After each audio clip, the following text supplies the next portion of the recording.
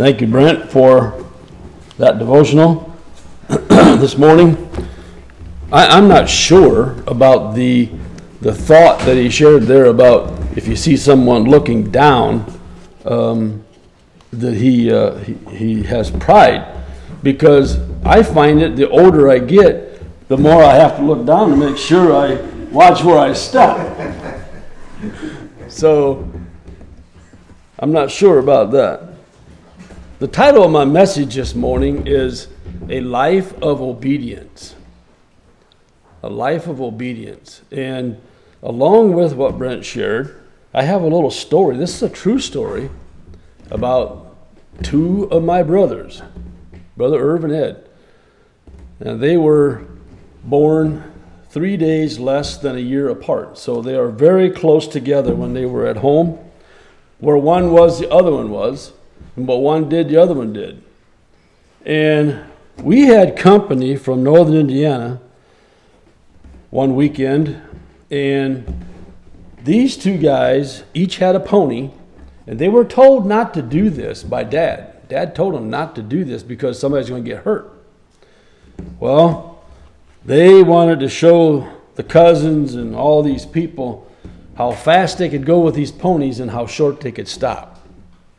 And so, this is a part of not being obedient, and also a little bit of pride that was involved here. Well, anyway, after a couple trips out in the patch and then up to the barn, and then they would when the ponies would get on the cement, they would stop, and then the ponies would slide on this cement right up to the door. And well, lo and behold, the last trip, here comes Irv, wide open with this pony, and the pony couldn't stop. It was sliding and sliding and sliding, and when it got to the water tank, it went right on through the water tank. It had a little hole on the other side, and it peeled Irv right off and right in the water tank. And all these people were laughing, but Irv came out of there pretty down, and his pride was went out the door that day. But anyway, a life of obedience. We as children of God, we need to fight the good fight of faith, do we not? And to lay hold on eternal life. As 1 Timothy tells us there, whereunto thou art also called, and hast professed a good profession before many witnesses, I give thee charge in the sight of God, that thou keep this commandment without spot, unrebukable, until the appearing of our Lord Jesus Christ.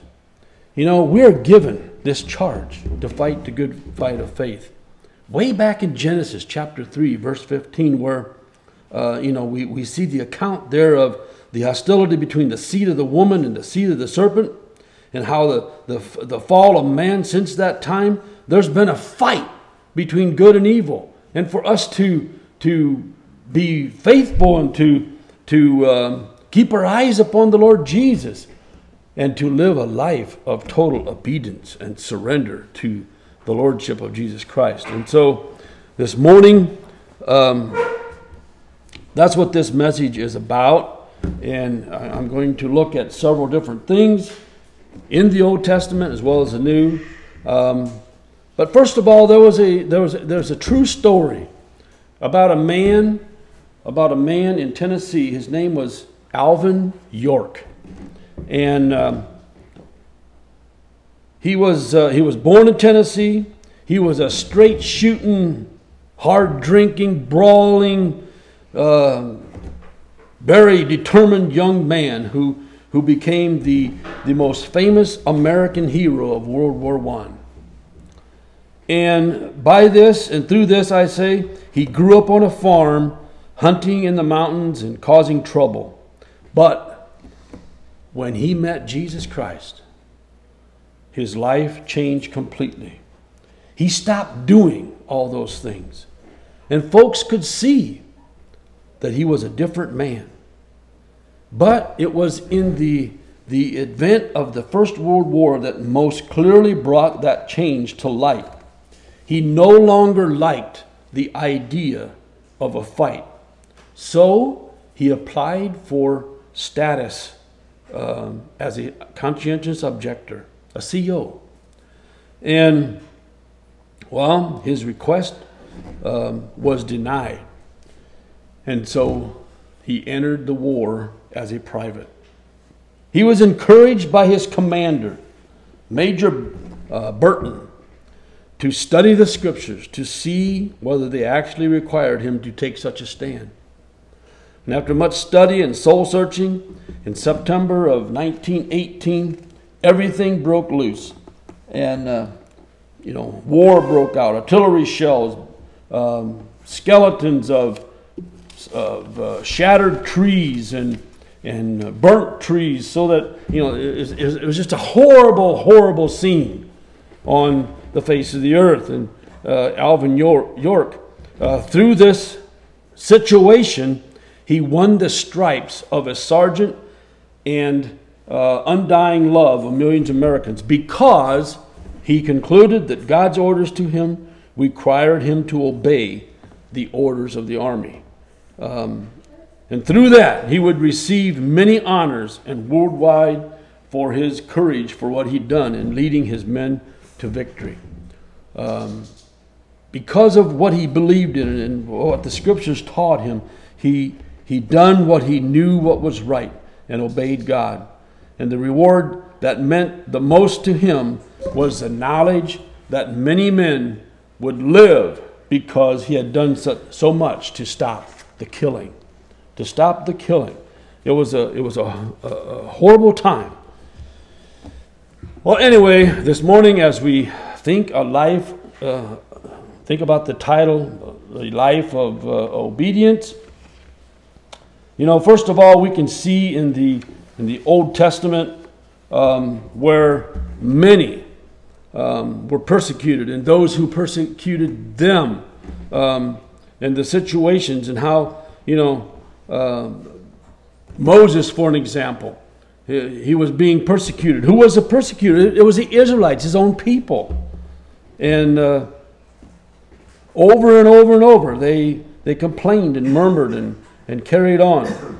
We can see the David and the persecutor of Saul himself persecuting David. He was becoming a powerful leader, and it was threatening Saul's position as king. But David and Moses and Elijah and Elisha and all these, they were obedient to the call of God and what God wanted them to do. Zechariah, he was being persecuted by Joash. Zechariah confronted the people of Judah for disregarding God's word. But he was faithful. And even through that, the result, Zechariah was executed. Elisha ignored the threatening persecution and prophesied the famine's end. Elijah had to flee for his life. Why? Because they were living a life of obedience. Uriah confronted Joachim about his evil ways. But what happened? He was killed with a sword.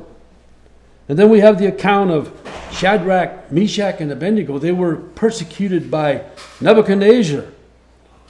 The three men refused to bow down to anyone but God. I often have to think about that situation there, that setting. There they were in the midst of this multitude of people, and they were told that at the sound of the cornet and the flute and the harp and all that, they were to bow down. But they were determined in their heart. They had made that covenant with God that they would not do that. A life of total obedience. What did it do? What did it cause? What happened to them? Well, because of not bowing down, they were thrown into the fiery furnace. And they thought that was the end of them, the people.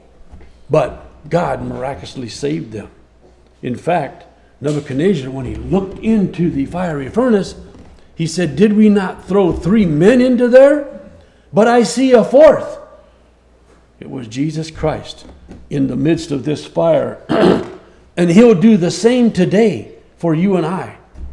And I believe this morning, brothers and sisters, that we're going to walk into fiery times yet.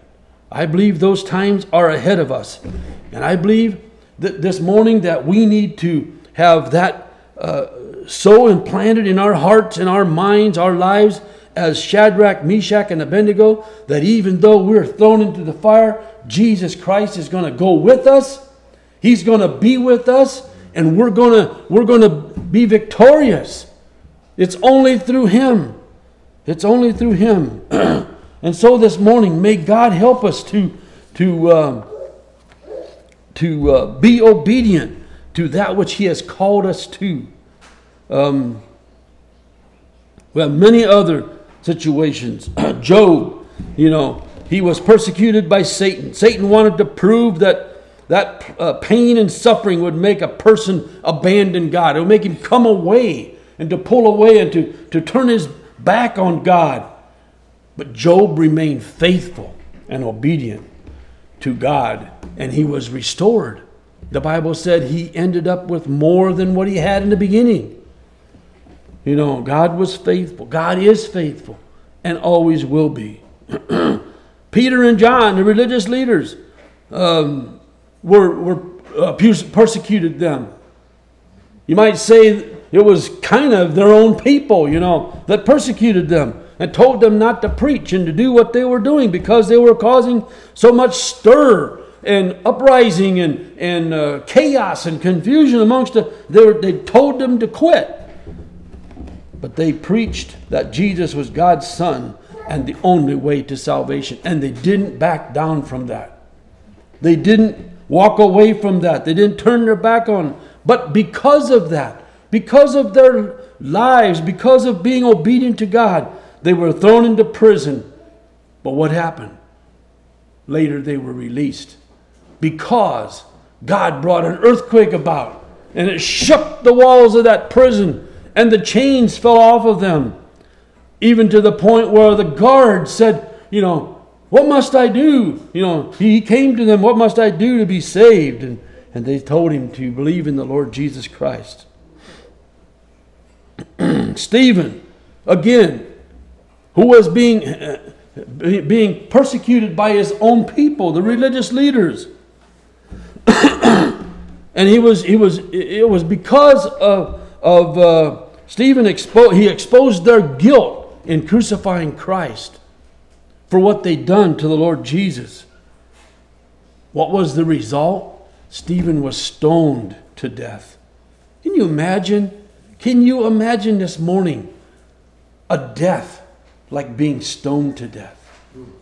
One stone after another coming, not knowing where you're going to be hit, and eventually fading out and passing out and dying because of being stoned to death. But Stephen didn't back down. He lived a life of obedience.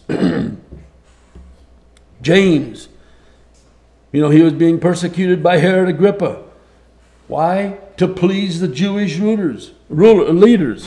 And because of that, James was executed. John, it was probably the Romans. John told others about Jesus. He was not ashamed. He was being obedient to God for his calling. What happened to John? He was sent into exile on the island, Isle of Patmos.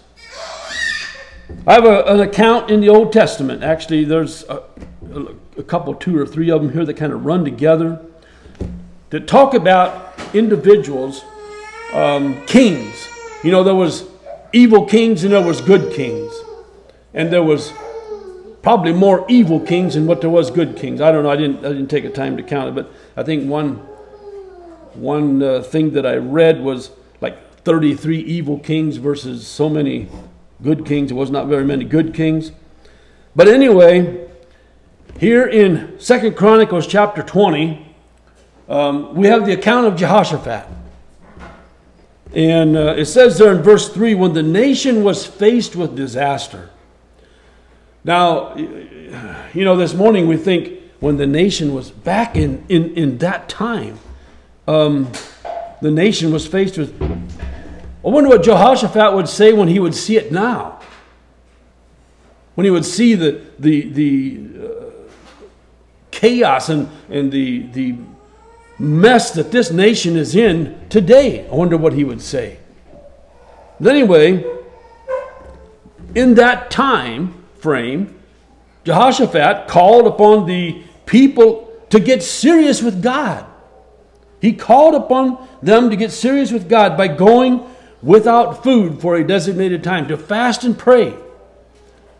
He called for them to do that by separating themselves from the daily routine of food preparation and eating. They could devote themselves that extra time to considering their sin and praying to God for help. And through that, hunger pangs would reinforce their feelings of penitence and remind them of their weaknesses and their dependence upon God. Fasting, even today, can still be helpful as we seek God's will in special situations. And I believe, I don't think that we do enough of that today. I'm ashamed to say I don't fast like I should at all. But I believe that God wants His people to do that. And we probably should do that more often. Anyway, Jehoshaphat's prayer had several essential ingredients that he prayed to God for on behalf of the people and the nation for the situation that they were in. Number one, he committed the situation to God. And that's the first thing we need to do. We commit the situation to God, acknowledging that only God can save the nation. And that's exactly where we're at this morning. You and I, we can't change the world, but we can help make a difference. And that is by praying, by fasting, and by committing it to God, like Jehoshaphat did, committing the situation to God. Because of this, this movement that is taking place, that is so rampant and so forceful, that of calling this month out of the year Pride Month. Pride Month. Sickening because of what they do and how they believe and how they live. Number two, Jehoshaphat sought God's favor because his people were God's people. His people were God's people. And number three, he acknowledged God's sovereignty over the current situation. He acknowledged that God knew all things. And he knew that God could take care of that if he so desired. He praised God's glory and took comfort in His promises. And last of all, he professed complete dependence on God, not himself, for deliverance, to be God's kind of leader. And I believe this morning, to be a leader today, we need to follow Jehoshaphat's example. He was a good king. He was a king that stood up for righteousness and lived a life of obedience. He focused entirely on God's power rather than his own. Later on in that chapter 20, we see about in verse 15, as the enemy bore down on Judah, God spoke through Jehaziel. Now remember, Jehaziel was the son of Zechariah, who was the king at this time. And he says here, "Be not afraid, for the battle is not yours, but God's. We may not fight an enemy army, but every day we battle temptation, pressure, and the rulers of darkness of this world." And it gets rougher and rougher and tougher to live a life of obedience.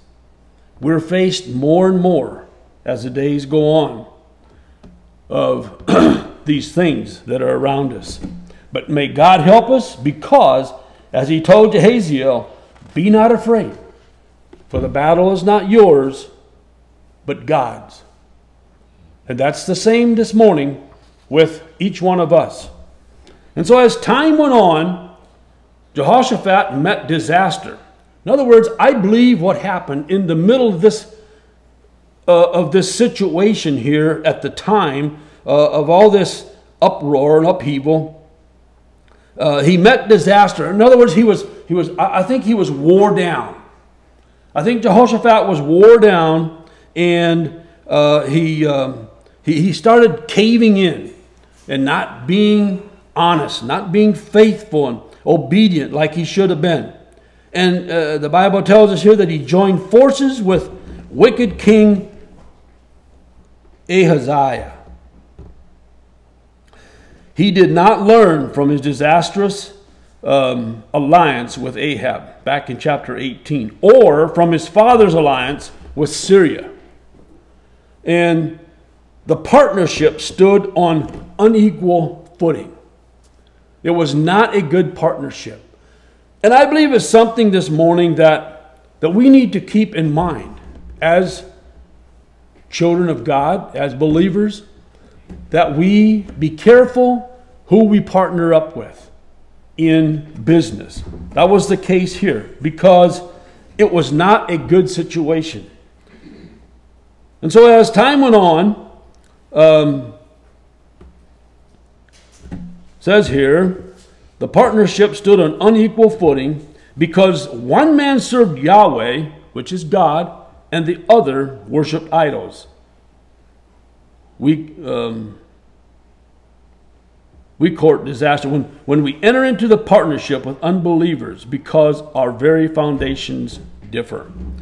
It's very important that we make sure that the relationship is on the same ground, same equal ground. And so before entering into partnerships, there's a couple things we need to ask ourselves. What are my motives? Number one. Number two, what problems am I avoiding by seeking this partnership? Number three, is this partnership the best solution, or is it only a quick solution to my problem? Last one, am I willing to settle for less financial gain in order to do God's will? These are very important questions that we need to ask ourselves, and I think that was the case back here in the time of Jehoshaphat when he went, when he joined forces with wicked King Ahaziah, because he had started breaking down and giving in to things that were not right. And again, as time went on, we come to chapter 21. Jehoram is now a new king for Judah. And what do you think he did? He married Athaliah. You know who Athaliah was? Her mother was Jezebel. And the Bible makes it very clear that she is one of the wickedest queens that ever was. She was the most wicked woman Israel had ever known because of her horrendous, horrible, terrible things that she'd done and performed. And so Jehoram's marriage to Athaliah was Judah's downfall. For Athaliah brought her mother's wicked influence into Judah. She brought it right with her, causing the nation to forget God and to Baal worship, turn to Baal worship. But anyway, as we move on in this setting, God had promised them that a descendant of David would always be on the throne. Well, what happened to this promise when the nation was destroyed and carried away? There were two parts to God's promise. Number one, in the physical sense, as long as there was an actual throne in Judah, a descendant of David would sit upon it. But this part of the promise depended on the obedience of three kings. When they disobeyed, God was not bound to continue David's temporal line. And number two, in the spiritual sense, the promise was completely fulfilled in the coming of Jesus the Messiah.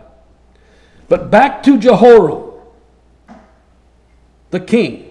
His reign was marked by sin and cruelty. He married a woman who worshiped idols. He even killed his 6 brothers. Horrible. He allowed and even promoted idol worship. Yet he was not killed in battle or by treachery. But remember, the Bible tells us that, how does it say that now? By your sin will find you out. Something to that effect. Be sure your sin will find you out. And grace. Oh, those verses just left me. In Galatians, there where it talks about, I can't think of it.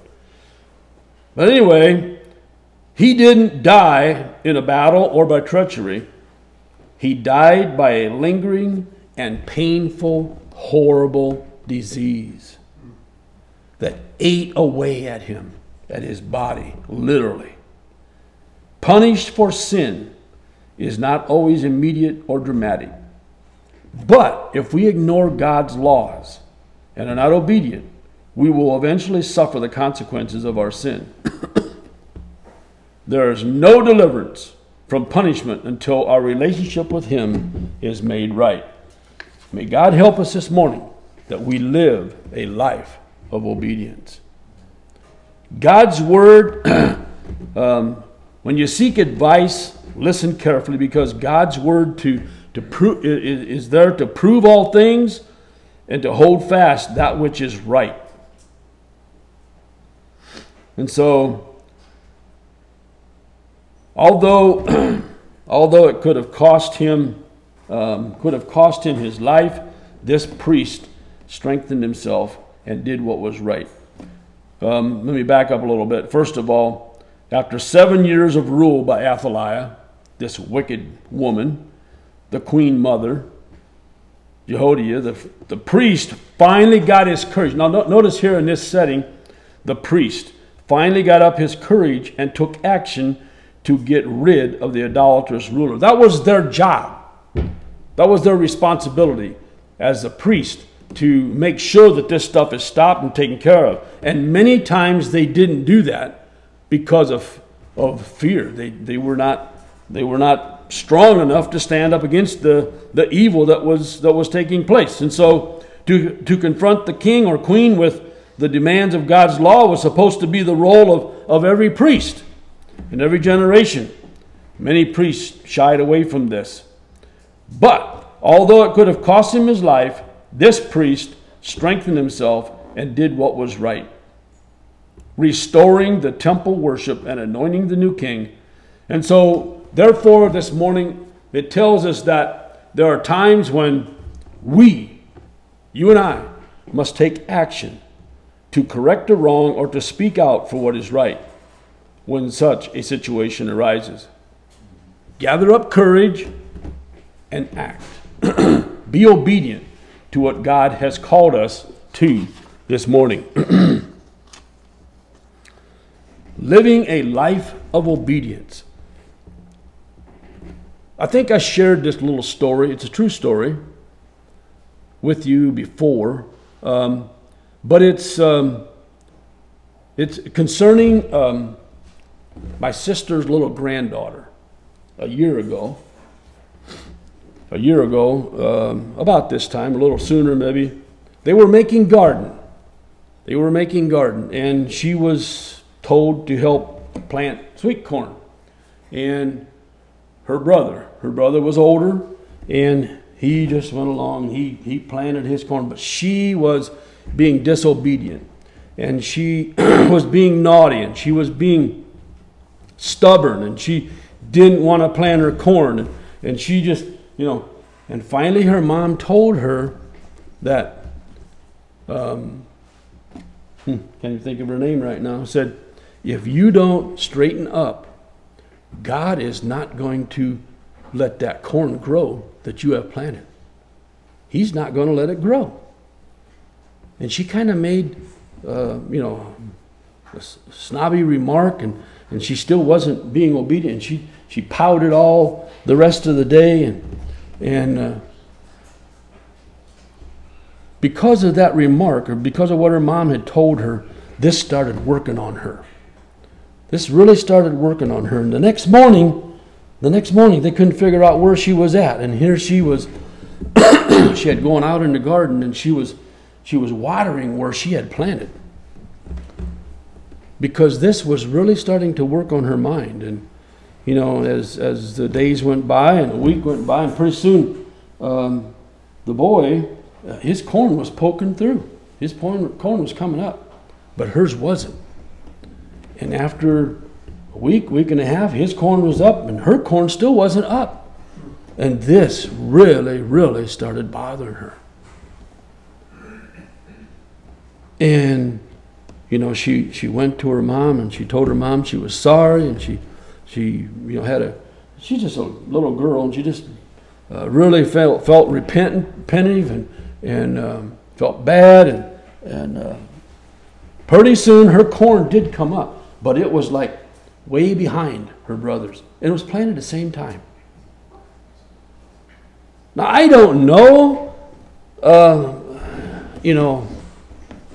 how you see that, or but there are consequences to the choices and the things that we make, the decisions we make, and the things we say, and how we act. And I know this was just a little girl, and she was being a naughty little girl, and she didn't want to plant her sweet corn.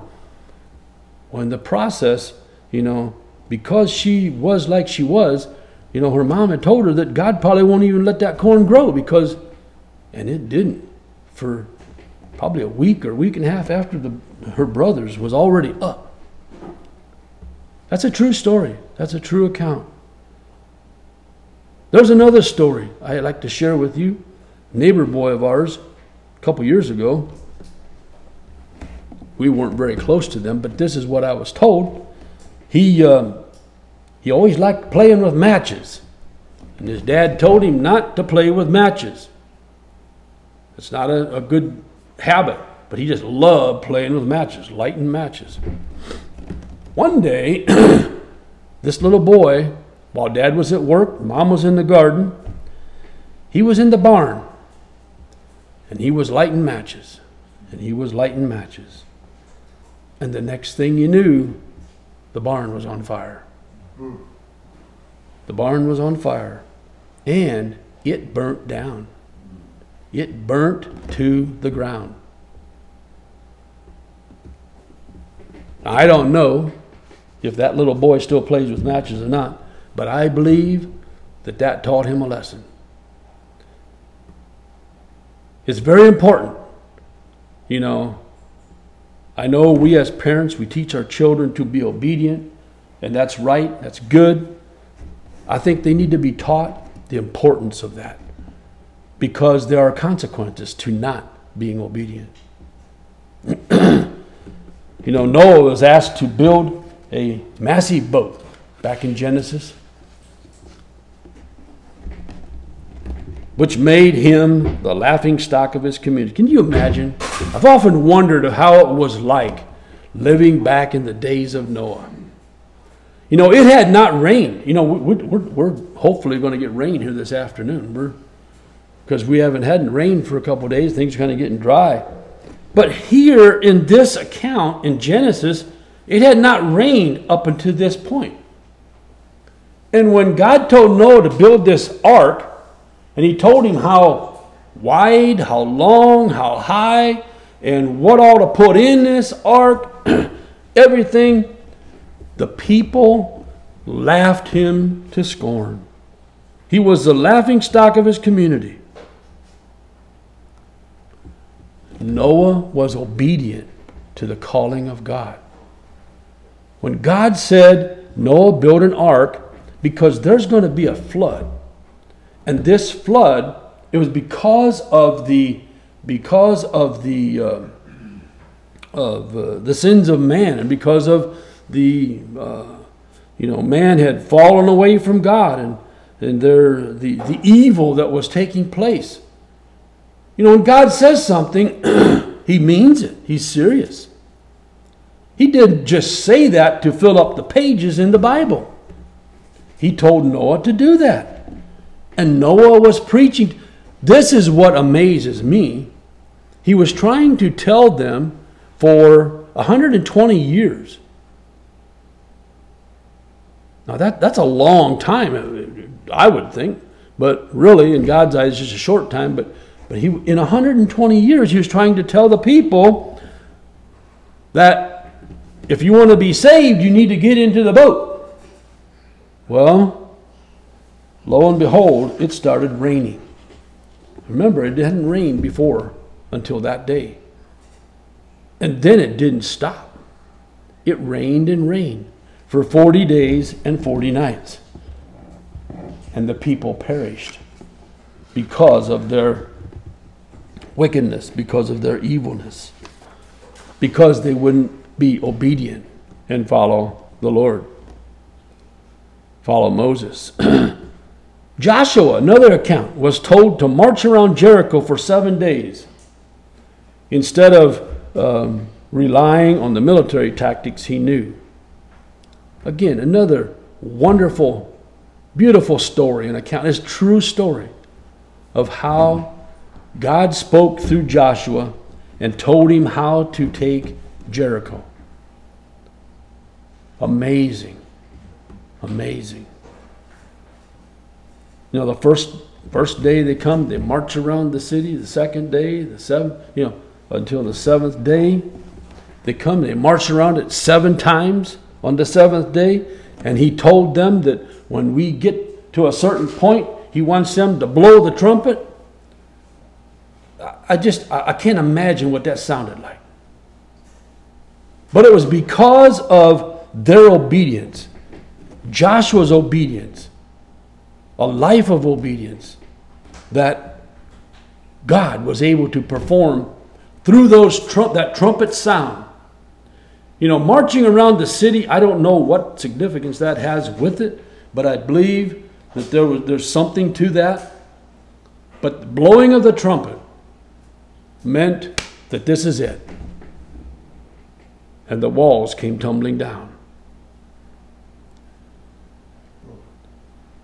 And so this morning, time is rapidly moving on. As believers, we must, number one, believe that God is sovereign. He controls all things at all times. God is good. God is faithful. Number two, trust that He will work for our good in every situation and circumstance. Romans 8:28. Man, my mind is just blank this morning. Why can't I even quote that verse? Romans 8:28. All things work together for, thank you, for the good, for those that love God. Be courageous. Obeying God takes courage because following His will often leads to conflict. If you're faithful and obedient to God, you're going to suffer persecution. Bible tells us that. Bible tells us that we will suffer persecution. And so we must be willing to do what is right anyway. Even though if it means being thrown into the fiery furnace, as Shadrach, Meshach, and Abednego, fully surrender to Him. Because in the end, you will be victorious. The results of obedience, you will experience personal victory if you follow His will. Obedience leads to supernatural peace and joy in every circumstance. Spiritual growth and maturity results when believers continue to walk with God in the midst of suffering. I know this morning that we're not a very large group here, but I can assure you that every one of us have experienced some sort of loss or suffering that we've experienced and gone through. And they're all different. They're all different. And I believe God takes us through those times for a reason. I think it's because He wants us to look to Him and to be obedient to Him, be faithful to Him. So this morning, as we close this message, a life of obedience, when you need to make an important decision, don't rely primarily on your own reasoning or the opinions of others or even what worked in the past. Get on your knees before the Lord and pour out your heart. Spend time prayerfully, reading His Word, listening for His voice. As we can see and read in many, many situations in scriptures in the Old Testament as well as the New, and then follow His specific guidance for your life. God is faithful. He will not let you down. Let's be obedient to His call. Let's pray. Father, this morning, we thank You for the blessing that has again been ours of being together.